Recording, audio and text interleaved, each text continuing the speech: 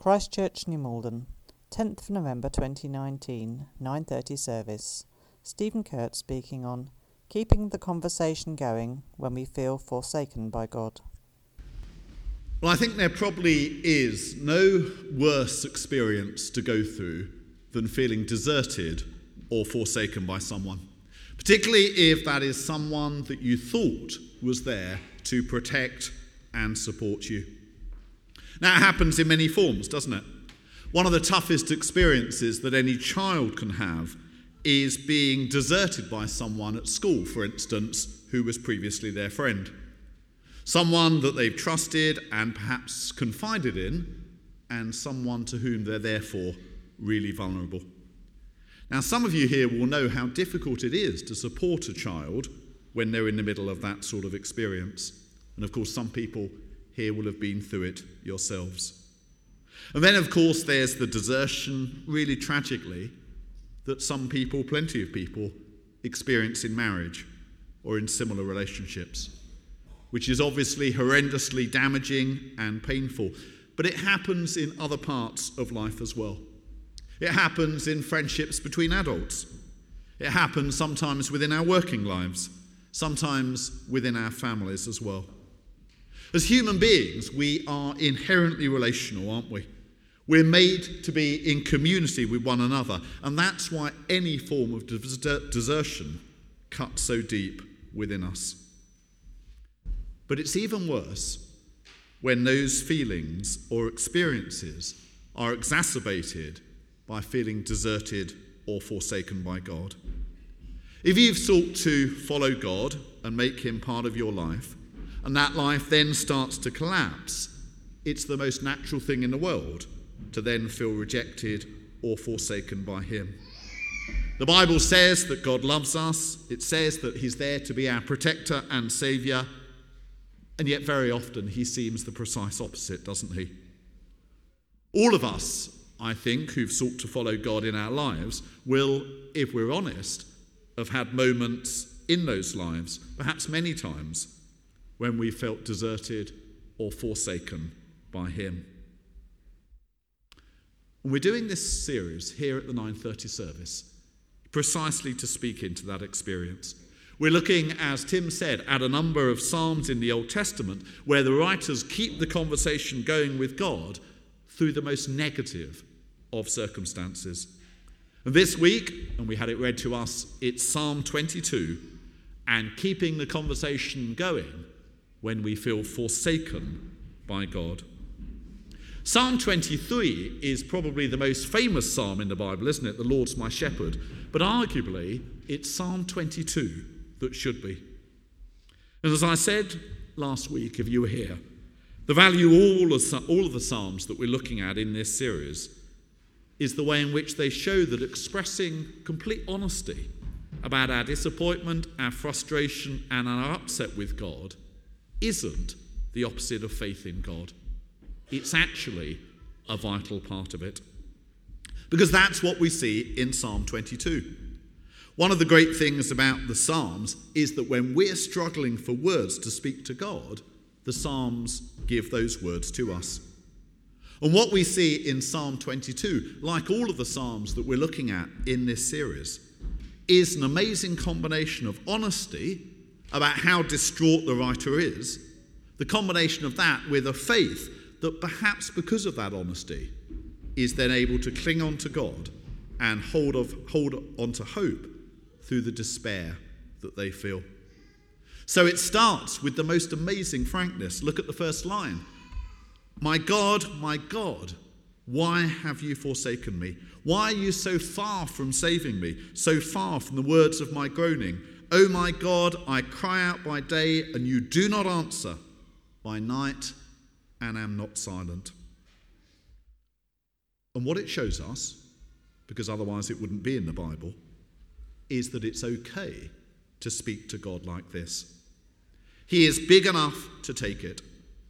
God knows that the call to faith that he makes to us is really difficult, and part of the deal, therefore, is that we're allowed to complain and even rail at God for the many times when he feels conspicuous by his absence. He's meant to be a God of salvation, isn't he? He's meant to be a God of rescue, a God who answers prayer. And so it's totally fair enough to pour out our complaint to God when we feel that he's being the very opposite of those things. And that's the reality for the writer of this psalm. He feels utterly small and insignificant and is surrounded by mockery and scorn. Specifically, as that verse, or that set of verses that are up there at the moment show, he was surrounded by people who mocked him for trusting in God and God's deliverance. And what's more, the various enemies and opponents that surrounded the psalmist, they appeared to have completely won, because he uses incredibly vivid imagery to describe them. So look at this next section.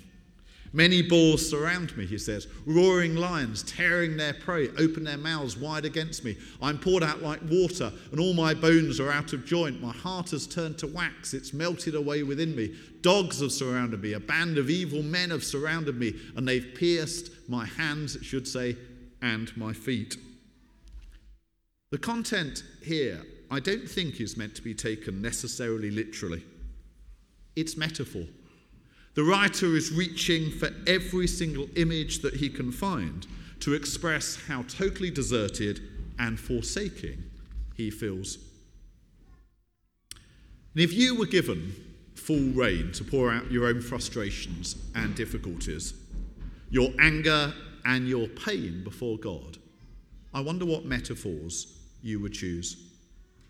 Here are 3 pictures coming up on a screen that express it more visually. And I wonder which one of them will connect most with the times when you have felt forsaken. So the first picture coming up now is literally a desert, a deserted place where no one lives and where everything is dried up and dead.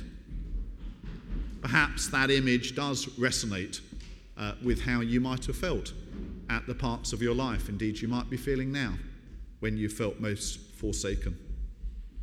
The second image coming up here is of someone having to walk alone through the darkness.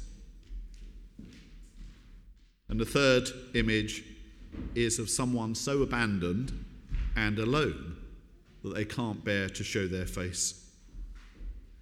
And those are just 3 visual ways of summing up how the writer of Psalm 22 feels as he seeks to relate to God. Utterly abandoned and forsaken. And yet, he still clings on to God, doesn't he? All of this honesty about how he feels doesn't result in him abandoning God. Part of the reason for this lies in his belief expressed in verses like these, that everything they've experienced doesn't deny that he is Almighty God and he's there to deliver his people. Those are the verses that express this. But it's also expressed in these verses, where in the middle of declaring how forsaken he feels, the writer speaks still of God creating him and making him trust in God. From birth, he says, I was cast upon you. From my mother's womb, you have been my God. You get the impression when you read this psalm that the writer is really struggling to express all of this, because at his lowest ebb, these feel like very distant truths. But it's all of this, the complete honesty about feeling forsaken and the cling on at all costs faith, that then leads to the heartfelt prayer that we see towards the end of this psalm. This prayer up on the screen at the moment, for deliverance to come from God. And once that prayer gets going, we see it turn into the most amazing and emphatic statement of God's power. God's power to reverse all of the injustice and all of the awfulness within this world. So what is this psalm saying to us this morning, sitting here, particularly if we're feeling a little bit, or perhaps a great deal, forsaken by God? What this psalm is saying is speak out that hurt and frustration to God.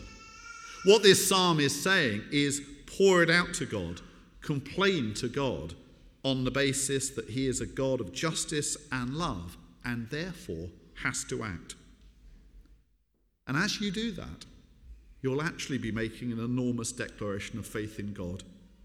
You'll be making an enormous declaration of faith in the God of justice and the God of love, who does act to rescue his people.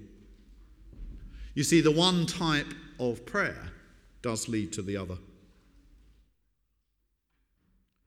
We don't only pour out our complaints to God if we really believe that he's a God of justice and love. And we only pour out our complaints to God really on that basis. Otherwise, we'd be wasting our breath. Expressing these complaints to God, as I say, is an act of faith in him and an act of faith in his character. And it's that then leads us very often to the most passionate and committed prayer. And there is one other thing, and it's a pretty major thing about this psalm that can further encourage us, and it's this. Tim mentioned it earlier. The God whom we're praying to experienced all of these feelings to the full when he came in Jesus Christ. As a lot of you will have realised when we had the psalm read, and as I say, Tim mentioned it as well, the writers in the New Testament, when they tell the story of the death of Jesus, they tell that story through the lens of this psalm. Psalm 22 is in mind throughout, as Matthew, Mark and Luke in particular tell the story of the death of Jesus. The most obvious bit is the first line, isn't it? When Jesus is crucified, Jesus cries out, it's actually his last spoken words in Matthew and Mark, my God, why have you forsaken me?" A direct quote from Psalm 22. But it's not the only one. There are lots of deliberate parallels with Psalm 22 throughout the gospel accounts of the death of Jesus. So the mocking that Jesus received. There at the top is the part of Psalm 22 when it talks about all the mockery received by the writer of that psalm. But just look at the parallel with how the death of Jesus is described. Psalm 22 is being evoked all the way through that passage. And even the crucifixion itself. You'll know that when people were crucified, they had nails driven through their hands and their feet, and of course that reflects that part of Psalm 22 that speaks about the writer's hands and feet being pierced. And then there's that further bit about the writer's enemies dividing his garments between them and drawing lots for his clothing. That's reflected in those Roman soldiers doing that while Jesus was on the cross. So why are all of these parallels made? Well, all of these details are trying to tell us that Jesus himself fulfilled to the fullest degree what this psalm was speaking about by experiencing the most profound tension possible between feeling utterly deserted and forsaken by God and yet clinging on in faith to him. And while Jesus, at the point that he was crucified, couldn't see it, the result of all of this, according to the Gospels, was Jesus' resurrection. God acting in power 3 days later to raise Jesus from the dead. And the reason why the resurrection is the most important truth in the entire Bible is because it's the advanced sign, the definitive sign of God's future triumph over everything evil within the world. The resurrection is the rock-solid promise to us from God that if we keep faith in him, particularly when it feels that he's completely forsaken us, we'll make it through the desert.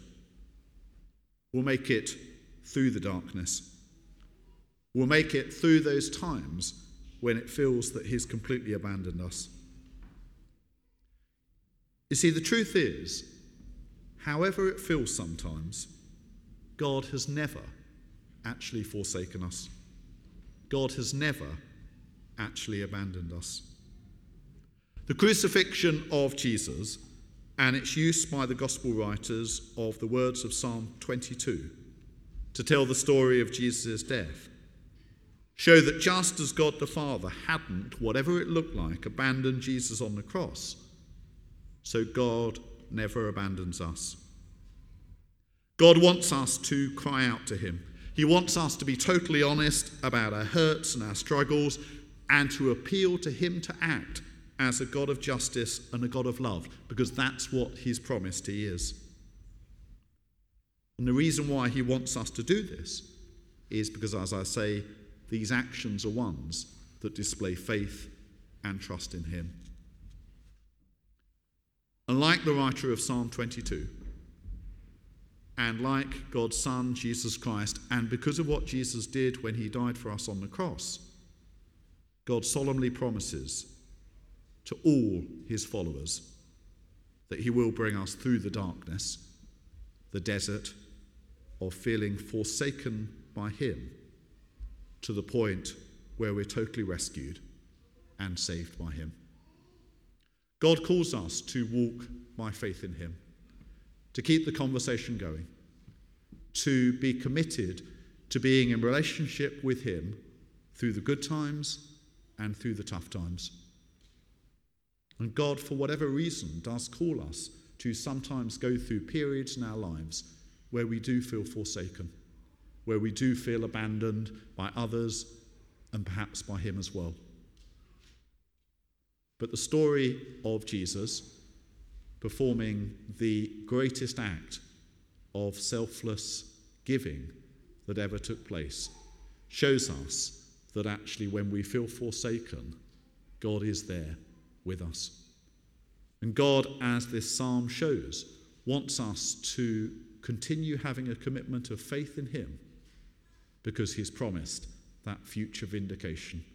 He's promised that future day when he will destroy everything that's evil, everything that's oppressive, everything that spoils and defaces life. And between now and then, he calls us to walk with him in the times of happiness and the times of darkness as well. And when we cry out to God and we complain and we bring before him the difference between our experience and his justice, we're actually never displaying more fully our faith and our trust in him. Amen.